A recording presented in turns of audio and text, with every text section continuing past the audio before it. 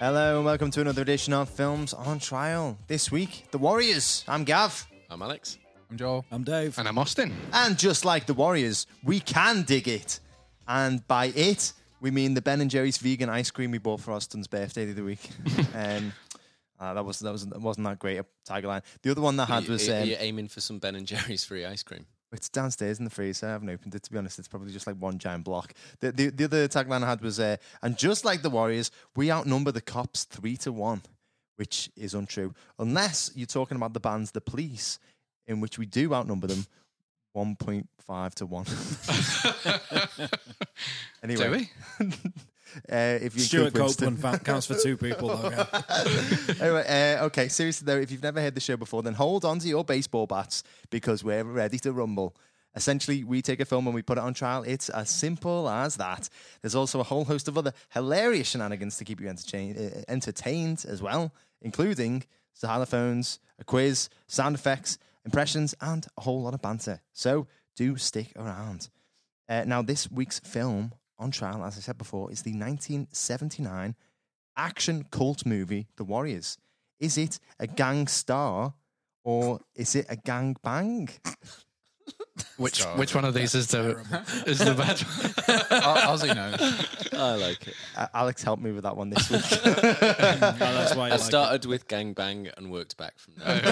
Of course you did. Like so often happens in your life. It sounds like a blue movie version of Memento. It's not just ink that he's got all over his body. Oh, come on, behave. Hopefully, we're going to find out whether The Warriors is decent or not. Thank you very much. Now, just to say, this will be a very spoilerific episode. So if you haven't seen The Warriors yet, check it out. It's a good film. Or is it? We're going to find out later on. But it is free on Sky if you pay for Sky. If you don't, it's not free. The bar is low. It's about £3.50 on Amazon Prime or £2.50 on YouTube. So why don't you watch it and then come back to this episode? Or alternatively, you can just trust our judgments. Or you can fast forward to our quiz this week brought to us by the lovely Dave, which will start around the 40-minute mark. We reckon. We don't know. It may be, maybe not. Anyway, before we go on, our last film on trial was Event Horizon. I don't know if I've got any sound effect buttons that cover Welsh. Welsh Latin? Welsh. Practically the same thing. Sorry. Practically, I do. I got it. Oh, there we go. Is that Latin? I don't know. Yeah, there's that bit in it where he speaks Latin, isn't there? Anyway, Joel, you judged the trial and you deemed that it should be placed on the shit list. A lot of people, mainly me, and all the accounts that I have on Twitter, and Dave as well, reckon that it was the wrong decision. Not just the wrong decision, but the worst decision. You've since gone away and you've watched the film. Did you make the right call? Well, like I was saying before, spending a lot of time with you guys, I've heard about this film so many times, and I just thought it was going to be great. And, I totally agreed with Ozzy and Alex watching it. I just think it could have been so much better. I think they overused the gore completely. And I also agree with what they said about that it just kind of comes from nowhere, and it almost escalates just completely left field. And I just didn't see the point in it. And I felt like it was a complete waste as well of what I, said was a really good environment on the space station. Jesus Christ. So yeah, there we go. I want you to write down that, and I'm going to send it to Sam Neill. Right? Me and Sam are like that, we share a love of dinosaurs, so. I heard he went off them after Jurassic Park 3. I'm disgusted, to be honest. Anyway, we're moving on, swiftly onto the bulk of the show. As we mentioned before, this week we are putting the 1979 film The Warriors on trial, and I don't even know if I can be bothered playing the song, to be honest. I'll try. Hang on. It's not going to go well. Hang on. No. What were you going for? I was going to play Nowhere to Run, but no. Can you sing I it think for that's us probably instead? the quickest fail that you've ever done. Sure, I'll try. Hang on.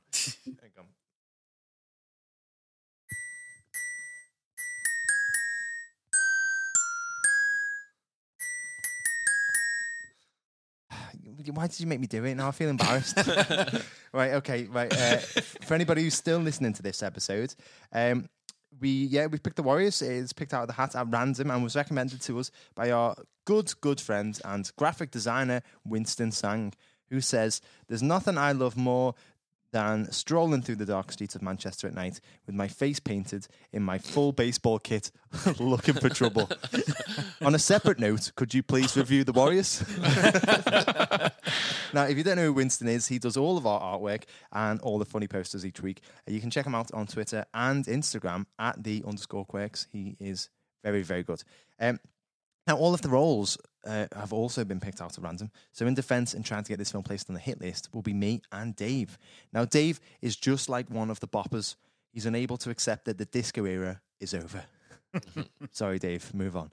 And I'm just like one of the rogues. I'm pretty annoying, and I do think that all of my insults and anger towards others is eventually going to result in my beach death at the hands of all those who I've wronged. And acting as prosecution and trying to get this film placed on their shit list will be Alex and Joel. Joel is just like one of the Warriors. Most nights he covers a great distance. He looks great in just a waistcoat, and a lot of people don't like him. And Brucey is just like one of the orphans. He's at the bottom of the pecking order. He dresses like he's homeless, and he's not respected. Jesus. do you want to put a badum-tush in that? Yeah. Maybe we should give a bit of background on that one. No. I think the insults enough. I don't mean the insult. I mean, we were sat downstairs before and Gab said he's going to go especially hard on Alex this week. Yeah, he did. It's only, Bruce, do you even remember why? No. I think some slight of some sort. And you slighted Gav me as always has just blown it out of proportion. Sorry, you slighted me in some way, and I may have overreacted. I hold up my hand. Well, I may have overreacted. You should. Okay, now, just like real court advocates, we will be making the best case for our roles. However, these may or may not be our real opinions, though, so do stay tuned until the end of the episode to hear our genuine thoughts. Which means this week, Austin has the most important role as he will be playing the judge. And Ozzy is just like one of the riffs. He dresses like the biker out of the Village People. Now, Ozzy must decide which list the film should be placed on, hit or shit, based solely on the arguments put to him, and not using his own opinion, which is good because he has never seen the film. Now, before we get started, I think we should give the listeners a bit of a better understanding as to what this film is all about. So let us spin the wheel of impressions.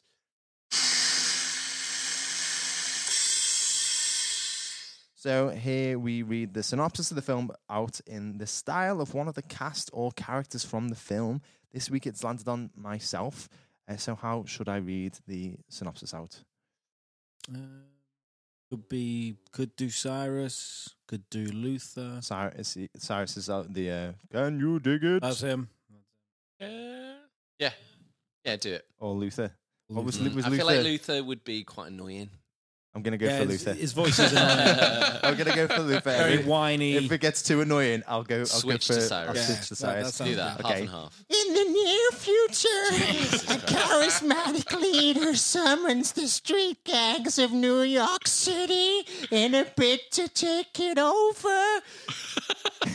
Jesus, this is a long synopsis. I already hate this film. Yeah. I'm changing it. When he is killed, the Warriors are falsely blamed and now must fight their way home while every other gang is hunting them down. Can you dig it?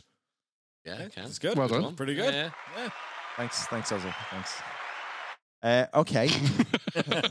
So if anybody is still listening, without further hesitation, Austin, would you like to kick off proceedings, please? Yeah, well, I'm not going to lie to you. I'm not entirely sure I understood what was going on from that synopsis because I stopped listening after a few seconds of that high-pitched voice. So I'm going to go for the defence because I feel like that's a justified way to start the whole proceeding. You can tell me about the film, tell me what's good about it, about the storyline, and just fill me in. Give me the synopsis again, but not in a funny voice. Okay. Okay. Either or. Good go on, Dave. Yeah. Oh, okay. Yeah, thank God, because what I meant was I don't want to hear Gav speak for a few minutes. Bring it back, Dave. Yeah. So essentially what the plot of this film is one of the leaders of one of the most respected street gangs in New York calls a meeting of 9 representatives from all the other street gangs. They're to turn up unarmed, and they're going to meet in a park, and he's got a proposition to put to everyone. So this is 9 members of every street gang in New York. So, how many street gangs are there? Roughly? Innumerable. At least 50. At least 50. So there's over 100 guys. There's a lot of guys in this park. It sounds like an accident waiting to happen. They could have done you there for health and safety, man. They could have done with you on board. And he's giving this speech, and he tells them that he's worked out that the gangs outnumber the police in the city. They could take over the entire city if all the street gangs were to unite and put their petty grievances and squabbles behind them. While he's giving this speech, he's shot dead by the leader of one of the other gangs, a fairly low-level ranking gang. No one sees him doing it. He does it from the shadows, and he just shoots the guy dead. The warriors, our heroes and protagonists, are blamed. He identifies them, and a few other people jump on the bandwagon. It's like, yeah, it was them. They shot him. So they now have to make their way through New York. Bear in mind, they're on the far side, and their home is Coney Island. They now have to make their way... It's a real place. No, I know. I just find it quite amusing that these guys have come from the Coney Island to the mainland into Manhattan. Yeah. Way into for Manhattan. a meeting. But no, carry on. An hour on the train. An hour on the train. At least. And this is in the dead of night. And so it's well connected. Oh, yeah, absolutely. It's New York, after all. It's easy to get around New York. There's one positive of this film, and one thing that this film taught us, is just how well connected Manhattan is and New York. the New York metro system is superb. It tells me, though, they need the more regular trains, I'm thinking. There's a lot of waiting around at train stations. So essentially, they've got to make their way through various other gangs, hostile territory. Basically, a bounty has been put out on the warriors by this powerful gang whose leader's been killed. All gangs are after them, and there's only, the 8 of them left by this point, spoiler alert, trying to make their way back home. That is essentially it. And they've got to evade the cops, they've got to evade other gangs, and that's essentially it's a story of their walk home, or they're trying to get home through enemy territory. It's based on Xenophon's Antibasis, which was a Greek story that he wrote about Greek soldiers trying to get back from the war in Persia, having been summoned by Cyrus II, I think, or something like that. The leader of the Rifts is also called Cyrus. Okay, so there's a lot of parallels. There's a lot of parallels. It's loosely based on that. It was turned into a novel first. Now it's become a film. Did you know that Dave had a degree in classical civilizations? Well, what I was just thinking is this has fallen right into his hands, and potentially street gangs and ancient Greece. Amazing. If you can't picture it, it's like Homer's The Odyssey, but with the gangs from West Side Story in it. You know what? He's actually not far off. The one thing I will say about these gangs is this is quite fantasy. This is very much a fantasy setting. The gangs are ridiculous. They're very camp. They're ludicrous. You know, the way they dress, they all wear the same colours. Like, you got one gang that dress in like purple glittery waistcoats. They're the disco ones that Gav compared me to. Okay. You got the baseball furies who paint their faces different colours. They don't speak and they just wear baseball gear and they carry baseball bats. You got the hi-hats that are essentially mimes. Very weird, very camp gangs. It's not very realistic in that sense. It's not trying to be. Yeah. It is kind of a fantasy. Okay, so there we go. I'm going to fire this over now to the prosecution because the look of bewilderment on both of your faces makes me think, is that, this is a completely accurate description of the film. So that's pretty accurate description. That is the synopsis. But it doesn't quite cover, this film, I guess, is definitely, would you agree, Defense, that it's like cult status film sort of thing? Very much so. I think at the time when it was released, it was very well received. It wasn't a cult film. So, like, one thing that Dave sort of alluded to, right? Sorry to butt in, but like when it was released, apology not accepted. Too bad, sucky. Is that when it was released, it was sort of exaggerating like New York crime. So the streets of New York did have, it was very big gang culture. There were a lot of gangs, especially in Coney Island, which is where the author of the book was from. And he was kind of fed up with this overly romanticized version of street gangs, the sort of finger-clicking, jazz-tapping and West Side Story. So he wanted to create something that was more realistic in story-wise, but they thought that it was a bit too, maybe, too gritty, too real. That's why it's a sort of like a comic book version of it, so it makes it more fantasy. But like within the story within itself is very real. However, as the years have gone by and gang culture isn't as big as it was, or it's diminished anyway in New York, it has looked more like a fantasy, but it shifted. Its appreciation has shifted and it's become more of a cult film. It is now. At the time, it was a big commercial success when it came out. Critics were on the fence, but now it's become a cult film. Pretty sure I was asked about the prosecution about 5 minutes ago. But you know, I appreciate you asked us a question, Alex, It's true, and it's we true. answered you. I should not have done that. Jesus, I should not have done that. Lesson learned. Courtroom 101. So yeah, back to us. Defense. Yeah, I enjoyed listening to a bit of prosecution there. Seriously though, the story sounds. It sounds relatively simplistic. Essentially, it's troubles about trying to get home. Is it too simplistic or not? Just not. Yeah, is it not detailed enough? Is there? I'd say there's nothing wrong with the simple story, and it is pretty clear. It doesn't go. The problem I think with the story is because it is so simple at certain bits. It's good at the beginning and it's good at the end, but I feel like it loses its way a little bit in the middle. There's a bunch of stuff that just seems a little bit dull. Like there are some great, characters, and you do remember them. So the Warriors gang has got some, you've sort of got, and it sets it up quite nicely at the beginning where they're all, you sort of introduced a little bit to each character. But really, kind of what happens to the characters is the main story of this film. So you've got, they're going home and what happens to them and how they get home. And I just feel like the film dips a little bit in the middle and things happen which don't really seem dramatic.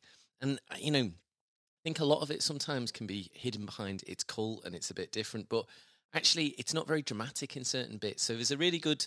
I'd say one of my favourite characters in it is this Ajax, who's played by James Remar. Remar. Right, okay.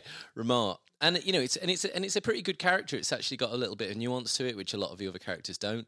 But the film doesn't quite know where to go with its characters. So James Remar, Dexter's dad. I cannot Say Dexter's dad.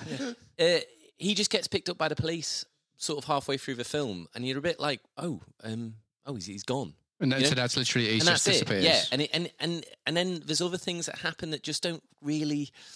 They're not very dramatic, and there's a character that dies. He just gets thrown in front of a train and kicked by the police, and it's never sort of alluded to again. So a lot of the actual bulk of the film, you're just starting to get a little bit lost and a little bit like, well, hang on a minute, what? Why do I care about anything? Is the introduction of the police to show a little bit of jeopardy? Is that actually when you do get caught by the police, that's the end of your time in the gang? It's a very anticlimactic end to a good character because he's also their leader dies right at the beginning. He's framed for the death of Cyrus and gets stomped. Okay. Yeah. So then there's a little bit of there's an interesting interplay between Swan, who takes the lead as the right hand man, and Ajax, who wants to take charge. And there's a bit of interesting interplay. There's also a little bit you can see in Ajax's character where he's a bit of mistreatment of women. And, there's different sort of elements to it. And then, he just gets caught by the police and busted, basically. And it's a bit disappointing. And again, with the guy who's thrown in front of a train, a bit disappointing again. And just a few different things. There's a female character they get from a crew called the Orphans who joins them. And, there's just stuff that's kind of explored where you're a bit like, I felt like they were trying to get something across, but they never do. And, my problem with what Dave and Gav was saying is there's a bit of confusion here. Is it camp gangs in all colourful attires and all a bit West Side Story, but a bit grittier? Or is it, is it trying to actually be based on New York gangs, which at the time were pretty prevalent? And I feel like that's where the film gets a bit confused and a little bit lost. Yeah. It doesn't have anything to say. Confused, lost without a message. It's almost like James Cameron using big blue aliens to define the Iraq War. Would you kind of agree, Alex? Stick to got the film, nothing to do with that. Stick to the goddamn film. I've had enough. Just stick to the fucking film. But it is realistic, but it's also a little bit cartoonish. So it's a kind of. It's sort of reminding audiences that it is real, but while it still being quite enjoyable as well. So there's that added sort of like you can sort of appreciate it as a piece of film. There's a sort of suspension of disbelief. There's not people going around with their faces painted yellow and purple and swinging baseball bats, but you do know that this stuff is real. So there is like a message that is left at the end of it. Cheers. Don't be in a gang. Damn, that's a punchy slogan. I'm glad you got that from the Warriors. No, so actually, like Walter Hill was saying about it, that I've read a quote from him, and he was talking about the fact that At the time, it was quite culturally relevant film. He was talking about like a disillusioned youth that you didn't think was actually getting spoken to. And every time that you saw gangs or gang culture in films, it was also like gangs are bad, or, you know, like there needs to be like a redeemable factor. You know, like one of the characters or one of the, you know, people within the gang, they need to have some sort of like redeeming feature, and, you know, like there needs to be an arc at the end where they go like, yeah, I've realized that gangs are bad and I shouldn't be in them or whatever.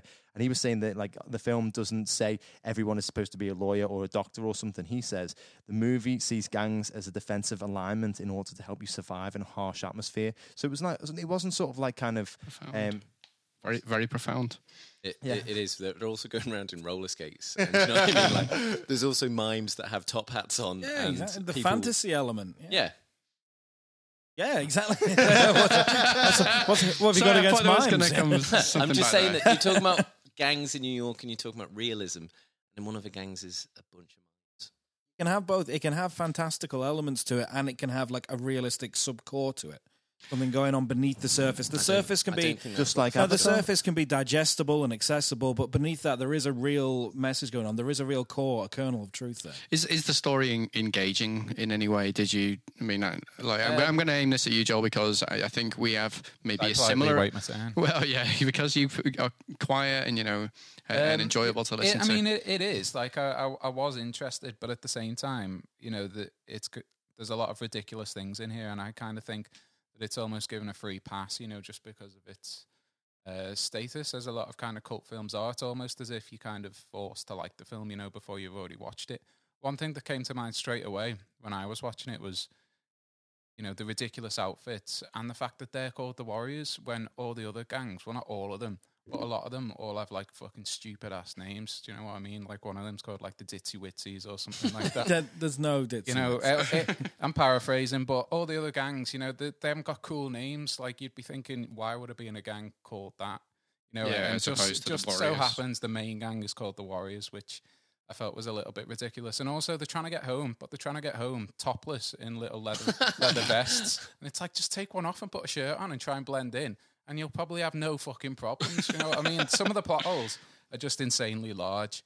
Because they bring that up. There's a bit where they're going with the orphans. Yeah, they're going through the orphans' turf, and they're saying like, "Oh no, we don't want to take our stuff off. That's our identity. We don't want to like kind of." No, but that's just a way of glossing over what is essentially a massive plot hole. Yeah. It's not a massive plot hole. And then, you know, there's just like everything just seems really choreographed. You know, like the fight scenes, even the talking when they stood around. Like for example, one person will just like recite the lines, and then it'll flip to the next person, he'll recite his lines. I know that's essentially what kind of, you know, acting is, but it shouldn't be.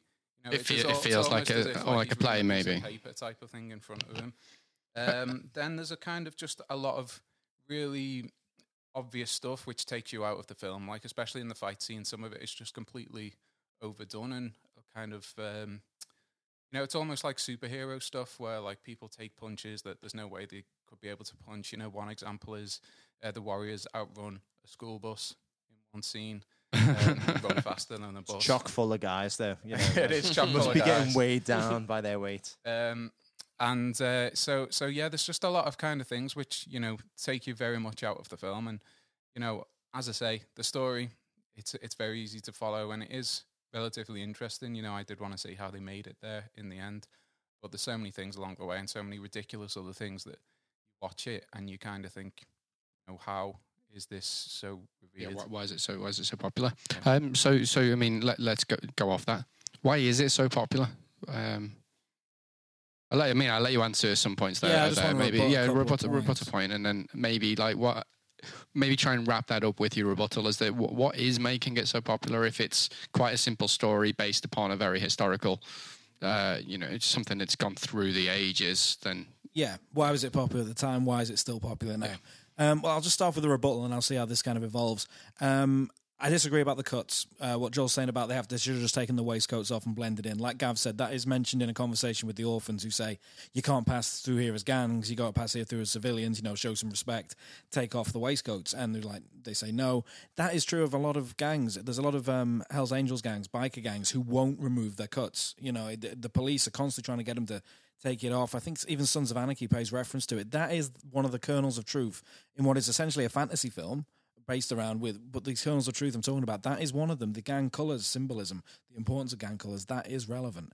And Joe was talking about how the fight scenes seem choreographed, and he mentioned the dialogue, how it goes from like one guy says a line, then it camera pans around 180 to another guy who says a line, and so on and so forth. And I think with the choreography of the fights and the way it's shot like that, kind of comes into why it's such an endearing film, why it's endured as long as it has. It's very stylish, like really stylish. Say what you will about this film, it might not be your thing. The story is simple, but the way it is shot, the way Walter Hill went about directing this and shooting this, it is stylish through and through. The dialogue at the start, yeah, it is chopping from one person says a line, but then it'll cut to the subway trains flashing back and forth, subways in the middle. I mean, it is all based about, transport and getting back home. The trains are a big part of the film. So it is interspersed with other shots, other things going on, even though it does look choppy. And if you saw it without that editing, yeah, it would look a bit odd. But the way it is done, the way the director has brought those scenes together is what makes it work. And that's probably why it's still going. It was a really new style of direction. And I think the reason it's still popular now is because it genuinely still looks fresh. This doesn't look like it was just shot in Technicolor in 1979. This still looks contemporary almost. This looks like if it weren't for the fashion, this would still look contemporary. The way it is shot is very stylish and ahead of its time. Stylishly shot, contemporary? I wouldn't say contemporary. There's an awful lot in this film that I don't think would be put into a film now. Yeah, pretentious? I wouldn't say pretentious. No, thank you, Ozzy, for but no, I wouldn't.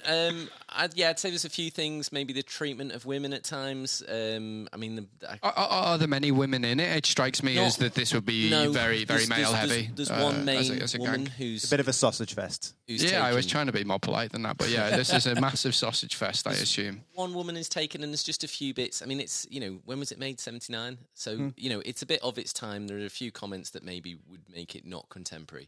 I'm going to sort of just talk, Joel sort of touched on this a bit as well. I think as soon as you say that a film's got cult status, that can sometimes cover a multitude of sins. And, the acting isn't great in this. There's a couple of, maybe James Remar would be, was someone you'd say is a good actor in it. There's an awful lot of people who I wouldn't say are particularly good actors or probably made it big even after actors. or even actors maybe. And, the dialogue is stilted at times. And I think people can, maybe if it's your thing, you can say, well, it's cult and it's meant to be like that. But, cult by another name is just not well done. It is funny how a lot of these cult films have actors that basically do not much else afterwards. How dare you? So, I'd say maybe people like that, but I don't think it makes it good. And I think some people just give it a pass because of that. Yeah, they think they should give it a pass because everyone else thinks it's all right. The direction, I don't know, the shots, I wouldn't say, I just didn't really get a sense that it's got its completely own style. The costume designer did a good job with some of the gangs. They're quite inventive in places, especially the baseball ones, they're good. But the actual direction itself, there was no shots, there was no set pieces where I thought, wow, that's really innovative. So even of its time, when is this set? Mid-80s? 79. 79? Yeah. It was filmed in 79. I think it's set in the near future, sort of thing. So, but only a couple of years, so it would have been set 80s. Yeah. Can I just have a quick point on what Joel was saying there about how these actors didn't go on to do much else? No. No, go on, carry on. So Walter Hill... Not Dexter's dad. Not Dexter's dad, Walter Hill or Fox, who went on to be in The Thing as Windows. We should all know that. But Walter Hill, the director, cast newcomers or people who weren't actors, essentially, because he wanted to give the feel... Keep the cost down. Keep the cost down. Well, probably to keep the cost down, yeah. But he wanted to create the feel of real people caught in dangerous situations. So he said... that's such an excuse for keeping the cost down. Yes! I just want to shoot real people in real situations. But to have a real person react in how they really would in a dangerous situation. But the problem That's is... what actors are paid for. Yeah, to pretend to react when you've only got about 50 quid to stretch to be fair, he wasn't given a lot of money. Paramount thought that they would gross about $4 million, which back in 1979 was a decent turnover, but nothing spectacular. They ended up grossing over 16 in the end, I think. It was actually way more successful than Paramount gave it credit for. If they'd given him a bit of a better budget, this film could have even done better than that. No, but that is a flaw in the film then, that it wasn't properly funded Does it feel like it's not? That's a triumph. Really. Does it feel like it's not funded? Does it feel like a cheap film? It is. It does to me. Like it. You know, I think they spent all the money on the outfits. I think that's when that's essentially where the budget went. Like, there's no, like, as Alex said, there's no like set pieces. There's no like, one moment where you can see in the film where they spent a lot of money on this battle or this shot, and the fighting isn't good enough. I don't think for one that's basically about gangs having a fight. There's not actually much fighting that goes on. There's a little bit right at the beginning. And then even with the orphans, they sort of avoid a fight by throwing a Molotov cocktail at a car. So it's actually quite a long time until the baseball people, until you do actually get any fighting. And yeah, it's not really memorable. But does it need the fighting? Is the film actually about the fighting, or is it about gangs and violence, isn't it? No, it's not really about violence. They're called the Warriors. Do you know what I mean? That does make you think that maybe there's going to be... It's a tough guy name. The film itself isn't about violence, it's about It's about the people. Yeah, in a nutshell, that is kind of what it is. Trying to get home. It's really what it's about. While people try and kick your head in. Yeah. It's like baseball teams, you know. There were more action shots, Ozzy, in Homeward Bound. It's about like, because essentially they're trying to get from A to B. Well, people tried to kill them undetected. Imagine if it was wearing just leather like vests and topless. It says Warriors on them in the dead of night across like a 30-mile span. You know what I mean? It's not just like they're going from here to Tesco down the end of the road. You know what I mean? If I may quickly add as well, I really do disagree that there aren't set pieces in this, that there aren't memorable fight scenes. That scene with the Baseball Furies, the Baseball Furies are iconic film villains. You see them in the baseball game. I mean, obviously they look very distinctive to start with, but they have perpetuated. They've gone into pop culture now. The Baseball Furies are a big deal. They're very noticeable. And as far as a fight set piece goes, they're fighting the punks. You know, they've got the scene in the subway restroom, and each warrior is in a different cubicle, biding his time, waiting for the punks to come in. And there's a scene. I remember I saw it in a magazine. It was a shot of the doors flying off the hinges at the same time. The warriors charging out of the stalls, each of them marking his man and taking down one of the punks each. And that is an iconic shot. That was a big deal. That was a well choreographed fight scene as well. The whole room is basically getting trashed by these 16 or so guys tearing shreds off each other. And it's not like Fast and Furious where you got these like big car chases or these big set pieces that maybe we've become accustomed to now. It was low budget, but it was well choreographed. The fight scenes are well done. They're just a little grittier. They're a little more old school, a little more old fashioned. It was done with stuntmen. It's not done with CGI. Exactly, for the 70s as well. You know what I mean? We're looking at it with a modern lens, you know, and looking at like fight scenes that are in John Wick. But at the time in the 70s, they were perfectly acceptable. I'm looking at, I think about films in the 60s, and they had some really good fight sequences. It's about as well choreographed as like any one of the James Bond films of around that age. That's just not true. But no, also remember, absolutely not true. It's just not true at all. If I may, you can look at the same sort of such an outrageous thing to say. You just went for the one thing that would piss him off. If I may, James Bond is a trained assassin. He's had military training. You know, he knows that his fights are well done and they're well choreographed, Alex. And they look good. But he's a trained assassin. He's a trained killer. These guys are just guys from the street. They don't have a martial arts training. Exactly, they don't have a background. Maybe they learned to box when they were kids. That's about as far as it goes. They're brawlers. It's not that stylized kind of fighting that maybe we've become accustomed to. And, the Warriors were probably first to the table when it came to picking names. So when it got to the end, people were like, Furies, oh, fuck, that's taken as well. Punks is take, Jesus Christ. Rogues, riffs. Let's just call ourselves the lads. Sorry, guys, that's taken as well. You can be the giraffes. I like it. Dave earlier mentioned about it being well shot and quite good to look at, and it was so he talked about it being contemporary, both from a potentially from a storytelling point of view, but actually he said about the visuals. The visuals actually it's quite well shot and it could hold up today. Do you think it could? It feels to me like maybe you would overlook the visuals based upon the story, but is it well shot? Is it well? Is the cinematography, impressive, or is it just there? It's okay. I can't think of a single shot really. Maybe at the end at the beach, but I mean it's just a nice beach, so I don't know if it can take credit for that. I can't remember any particularly shot or sequence of shots that I thought, wow, that's different at all. I'd just say it's pretty unremarkable, but within its own budget, not bad.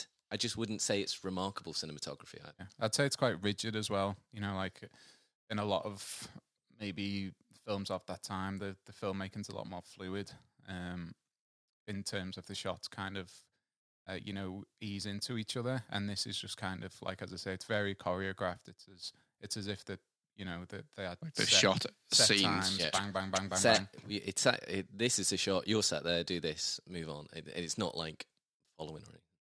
Okay, so I mean, I'm going to throw that back to the defense. Would you agree with that? Is that a stylistic choice, or is that just completely not what's happened in the film? I don't know. Possibly it is a stylistic choice. I know there was a lot of compliments being paid to the director with the style that he had chosen for this film. And I do think I stand by this point. I do think this is well shot. Come what may, I maintain this is a well shot film, very well directed. And I think where a lot of the budget went is the surroundings. You don't really see very many law-abiding citizens in this film. It was shot in the dead of night in New York. They are actual streets. The budget that we mentioned before went to closing off some of these streets so they could film these night shoots and what have you. And it looks great. It looks good. No matter what you say, between the costumes, the sets, what's going on around you, the way it is shot, this is a good-looking film. In terms of a night scene in a New York street, is this better or worse than the street in Ghostbusters where they dig up the road? Is that your benchmark for New York? Well, if Ghostbusters is your benchmark, Ozzy, this is a lot worse. Funnily enough, one of the warriors does fall into a hole being dug by some scientists, I think. Yeah. And the cinematographer of this film did go on to do the cinematography for Ghost Dad. Exactly the same connection there. Yeah. So, what about to film about gangs, to film about New York? That's what I'm taking from this. It is a film about gangs and New York. Yeah, but taking that from it. But what I mean, and Martin Scorsese is not in sight. By that, what I mean is that Gav touched on it, maybe potentially having some sort of political statement to it. Yeah, and it doesn't. Yeah. But what is the political statement? What I was going to say is, in that sense, is there a way to get about that? Is there a soundtrack to that? Is it almost like a hip hop soundtrack, or is the just what sort of is this? What is the music? What is music? The original music that they wrote is very synth based. Which I think, because it was meant to be set like this is the future our cities are going to have if we're not careful. I think that was everyone will have Casios. Yeah, exactly. Watch yourself. Everyone's got a synth. Tangerine Dream, I like Poets Laureate now. Yeah. But it was everything. It was all quite synth based. The original music that was scored, and that is great. The soundtrack, though, the jukebox soundtrack that they plucked out of nowhere, is quite eclectic. One of the people who rallies, all the gangs listen to the same radio station, even though it's not their kind of music.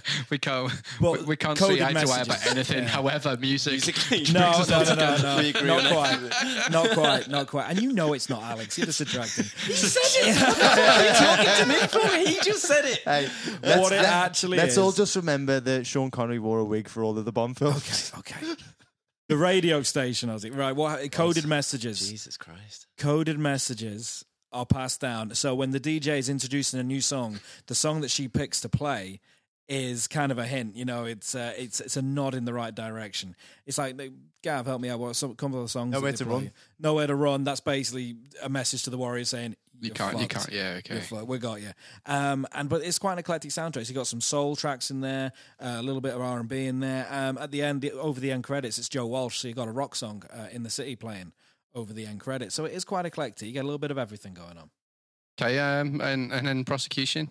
Once you finished, telling dirty jokes to each other via WhatsApp, soundtrack, you can just say yes or no. It's a good soundtrack. It's it's enjoyable. Yeah, there's a few good things. I also do like the fact that the radio DJ that runs through it. I'm just going to stop it. There's a lot of laughter going on because we have a WhatsApp group just for the group. But I don't have my phone. It's best not to mention. Yeah, we don't want to talk about this right now. But yeah, the soundtrack's all right. I think some of the songs they pick rather than some of the original music. The original music's okay if you're into that, and I'm sort of sure some people are. We are. You are. Which I am. But yeah, no, it's fine. And I do like the DJ. I think that's an interesting little narrative way of keeping the action going. To essentially having wrapped up the film, but what I'd like to know is, we talked about actors that are maybe not actors. does that detract from? Let's talk about acting and script all in one, because I feel like sometimes you can have a great actor and a shit script, and no amount of good acting is going to save you from that. In this, do you have either? I would say acting can be average. There are a lot of unknown actors that they took a gamble on here. The characters are very interesting. It's not one of those where you learn about your character's backstory. That's kind of irrelevant. Mm-hmm. It's just they are here, they are now. This is just all you need to know about them. What you learn as the film goes on. You don't need a history check. Yeah. But the characters are interesting. And I think even if some of the acting falls a bit flat, the characters themselves that you're introduced to, performance aside, is still fascinating. I still found myself looking up the actors from this to find out what they'd gone into now. But very many of them did not do further film work. This was just, it was a gig for them. That was all it was. There are some gems in there, like Michael Beck, who plays Swan, James Remar, who Alex mentioned, Roger Hill, who was Cyrus. There are some absolute gems, some standout classic performances here. The rest of it can be a bit average at times. The script is okay. It does the job. It's not very dialogue heavy. A lot of things is said with a look. A lot of things is said with a little action sequence, a chase sequence instead. As far as dialogue goes, it's all right. It's used sparingly, though. Yeah, okay. Gav, agree wholeheartedly with you? Yeah, I agree. I think the characters are more interesting than the actors. But I think that your main players in it are two decent performances. And you mentioned Michael Beck, who plays Swan. And I think he is very good, to be fair. Admittedly, I don't think he went on to do a great amount afterwards, but surprised me. Didn't he? Well, to be honest, what his character is requested to do is just basically look pissed off, intimidated. Also, not really saying much. He's quite emotionally closed off, which can be quite difficult for an actor to convey. But I think that Michael Beck does a really good job here. If it was given to anybody else, it might have just come off like overplayed. Yeah, exactly. Yeah. But he plays it really, really well. And as Dave mentioned, there's others before do a fantastic job as well. But I think the characters are very interesting, and even though there's not a lot revealed about some of them, that makes them more interesting. I think just the whole idea of like the Warriors and all these gangs is very interesting, and it keeps you attention. Keeps you engaged because of that. I mean, and you guys admitted that so much earlier, is that it feels like a film which should be interesting, and in counterpoint to their acting role, it was you guys who brought it up that some of the acting, is subpar. I do feel like we've done a few cult films now. We've done Halloween 3, which you can't put Halloween 3 in the same bracket as the Warriors. But you just brought Avatar into it. I said Halloween 3 was cult, so you would watch it. It's considered a cult film now. We've done the H.P. Lovecraft film, Reanimator, and now we've done this. Who's to say in 20 years, we won't still be here doing this, and Suicide Squad is a cult film? Yeah. It's exactly the same type of thing. You can't just put cult in front of something. But the difference between that and Halloween 3 is that when this came out, it was very well received by critics and by audience. It also, as Dave said, made the splash at the box office, and it's gone on to become an even bigger film. So that's the difference there between that and Halloween 3 and Suicide Squad. And the Suicide Squad is shit now. Suicide Squad made even more of a splash. I think Suicide Squad made a tidal wave at the box office. But not critically, though. Not critically. Audiences thought it was shit. I think Gav's hit the nail on the head when it comes to cult films. Cult films genuinely attain that cult status by not necessarily not being well received or not being well regarded, but just not having the budget. They were never meant to be box office gold. They were never meant to have that wide appeal that they eventually wound up getting. That's why they become cult. Suicide Squad was meant to have wide appeal. It just didn't. But I'd also say a point I think Joel is making is that people look at cult films and they go, oh, it's meant to be shit. And yeah, maybe there's an element to it, but I think definitely The Warriors, if you say it's cult, you look at it and you kind of just go past it and say, oh, well, the acting's not good. Well, no, I mean, the acting isn't good, and that is a flaw in the film. And I also say the characters, I didn't really get a great sense from the characters. Maybe they were interesting, but you don't find anything out about them. And there's only so much you can sustain that, only so much you can sustain that for. Also, I mean, a lot of the characters, it just comes down to their outfits. So it's like, It's like they've got like a feather in their hair or something like that, or he's dressed like an Indian war chief or something like that. Which creates intrigue. Yeah, it does. But I wouldn't say that means he's got like a really well-rounded character where you're like, wow, we could do a spin-off film about that, you know? The Warriors, apart from Michael Beck, who I think is good in it, and James Remar, again, who I was talking about before, the rest of them are pretty much interchangeable. There's not an awful lot of difference between them. And I think it's a bit bad that you're talking about people who use outfits to substitute the lack of personality. And you're talking about that while Ozzy's in the room, you know. Just like I was waiting for that to come back to Lucy then. Great. I think I've got a lot to go on. Does anyone have anything that they want to just really get off their chest about the film before I ask for a quiz? I'd just like to quickly say I think there are two different kinds of cult film out there. I think those that, like The Room, like Tommy Wiseau's The Room, where it's shit, everyone knows it's shit, but you enjoy it because of that. And then there are others which maybe did not get the release they deserved and have gone on to cult status because they were imaginative and because they brought something new to the table. Is The Room the one that guy goes around touring and people bring spoons? And Yes, that's the one. Okay, yeah. So even I know about that film. It's a cult film, but a different kind of cult film. Yeah. I don't think you can tar everything with the same cult brush. Yeah. Okay. Who said they did the quiz this week? Excellent. It's like you haven't heard me talk enough. Already. Yeah. Okay, so this is going to be very much in the same style as my H.P. Lovecraft quiz from The Reanimator. So basically, I'm going to every one of you is going to get a set of questions. Your first question is going to be on street gangs in films. Your second question is going to be on what else has the cast of The Warriors been in. And your third one is going to be on ancient Greek literature or mythology. Okay, now. Yeah, Right, so it's going to be fun. So who wants to go didn't you first? also do a classical? Technically. I'll take... Technically, yeah. I got a 2-1, but I wouldn't say... It's on film. You got to know film to get it. So okay. I've got 4 sets of questions. Who wants to go first? Alex. Alex? Yes. Please, Yeah, put me in. you're up, mate. First one, street gangs in films. Which film features a street gang called the Lords of Death? Gangs in New York. Yes, Gav. Big Trouble in Little China. It is Big Trouble in Little China. Thank you, Gav. 2, Alex. David Harris, played Cochise, has not appeared in which of the following TV series since The Warriors? Is it A, ER, B, Kojak, C, Monk, D, MacGyver? He's not appeared in which of those? Monk. Is correct. He has not appeared in Monk. And Oh Brother, Where Art Thou follows a modernized version of Homer's Odyssey. Which actor plays Big Dan Teague, the film's allusion to the Cyclops faced by Odysseus? Oh, John Goodman. Well done. 2 well out of done. 3. Well done, Alex. Who wants to go next? Joel. Joel. Joel, which film features a street gang called the Droogs? Oh, I've heard of them. I've never heard of them. I don't know Anyone? what the film is, but I've heard of Yeah. them. Droogs. Yeah. Oh, we've done this on the podcast, have we not? No, we are not yet. We Do should we have a clue? Yeah, one of the director's other films is on the wall. Jack Nicholson. Oh, it's fucking The Clockwork Orange, isn't It's it? a Clockwork Orange. Thank you, Gav.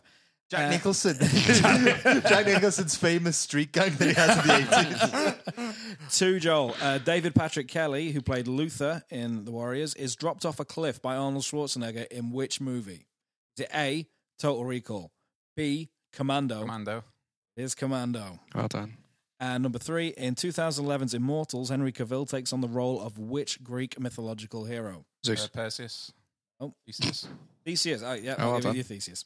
Oh, I forget it wasn't even my go.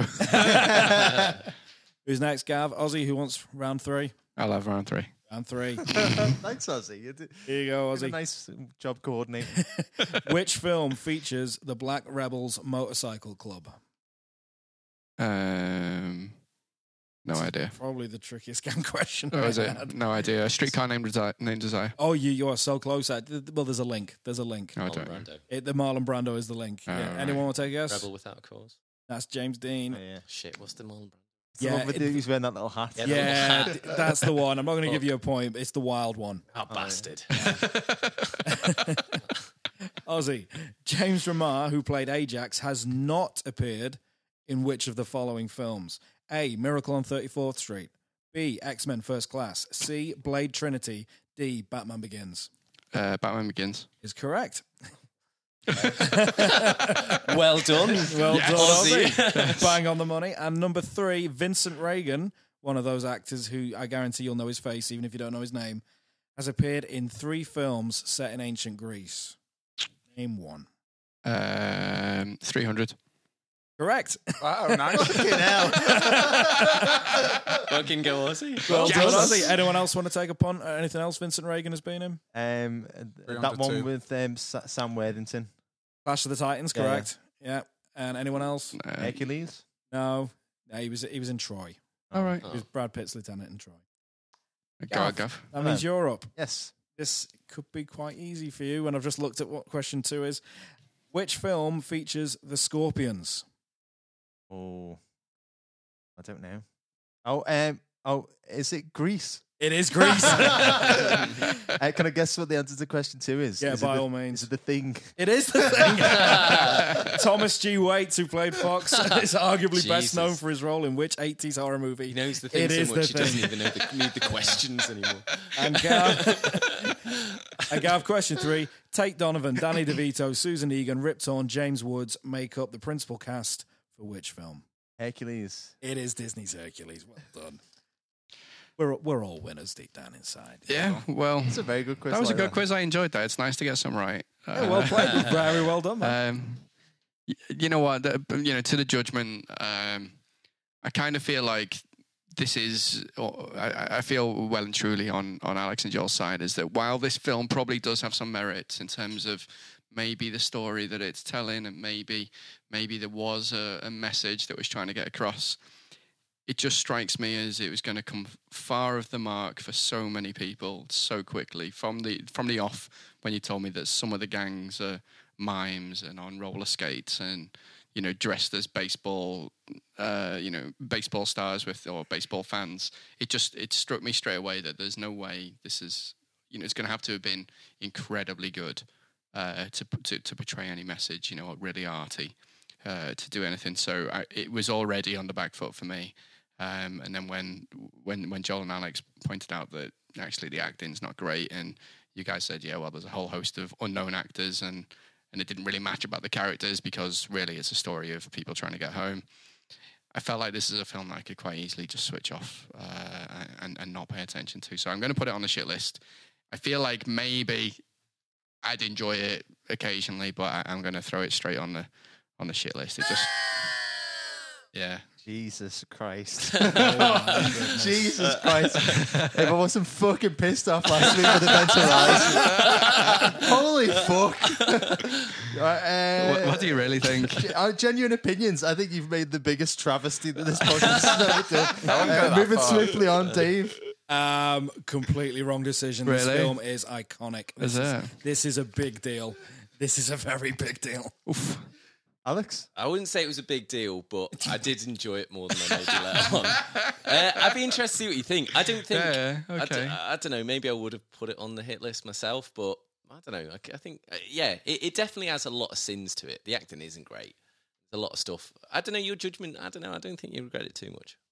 Ozzy, just remember, Gav put The Wolf of Wall Street on the shit list, so you're absolutely fine. And yeah, like I said, I did enjoy it, but like I said, being cult doesn't mean you can just paper over all this shit, because there's so much stuff in it, and all the outfits and all like the stupid individual characteristics and the gang names, like I said, just do ruin it a little bit for me. And I don't think it should be as highly revered as it is. Yeah. Same with Reanimator, like that blows my mind. That's like a 94% rated film. I literally, are you just trying to piss me off? Why don't you say something about The Thing now? Jesus Christ. But yeah, I'm interested to see what you think next week. But it's obvious that you've deeply hurt Dave as well. Yeah, well, I feel like the second I said it, I thought, oh shit, I've made the wrong decision. But I stand by it. I'd You be can interested to see what you think. you can only base it on what you're listening to. Exactly. And That's why the podcast is the format it is. Exactly. Although we're probably going to get a lot of shit after this. Do you know, sometimes like I get messages like DMs where people be like, "You made the wrong decision on that one." I was like, "It's a trial, That's the fun of the game." Okay, so higher or lower than our previous film on trial, which was Event Horizon, which is criminally only 27% on Rotten Tomatoes. It's got to be considerably higher. Yeah, higher. Yeah, 89%. And I put up a poll on Twitter over the weekend and ask our friends and followers which list The Warriors should be placed on. A whopping 90% said their hit list. we've had some comments here, Ozzy, I think you might like. This film is a classic, and I'll stand on that hill. One of the greatest movies ever made.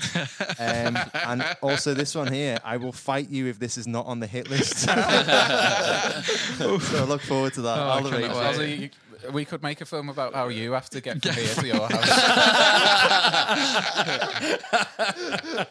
Okay, right. Does anybody have any quick trivia? Very, very, very quick trivia. What? Dave, you had about 200 trivia. I've got a lot of trivia about this. One that I was telling Gav about before, actually. The director, when he came over from Los Angeles, wasn't allowed to bring any LA-based stuntmen with him. Union rules said he had to use New York stuntmen, and he couldn't get them in time for Cyrus's death. So that scene where Cyrus is shot and he falls off the platform he's been speaking from backwards through a wooden pallet or something, the director had to do that himself because he couldn't get anyone, any stuntmen to do it. Wow. Spur of the moment, so the director did that stunt himself. Well, there you go. That's a really doing it for the cause. Absolutely. Okay, so the next up, we've got our caption contest. So what I do here is I take a screenshot of the film and put it on Twitter, ask our friends and followers to provide a funny caption, with the best one winning a chocolatey frog-shaped treat.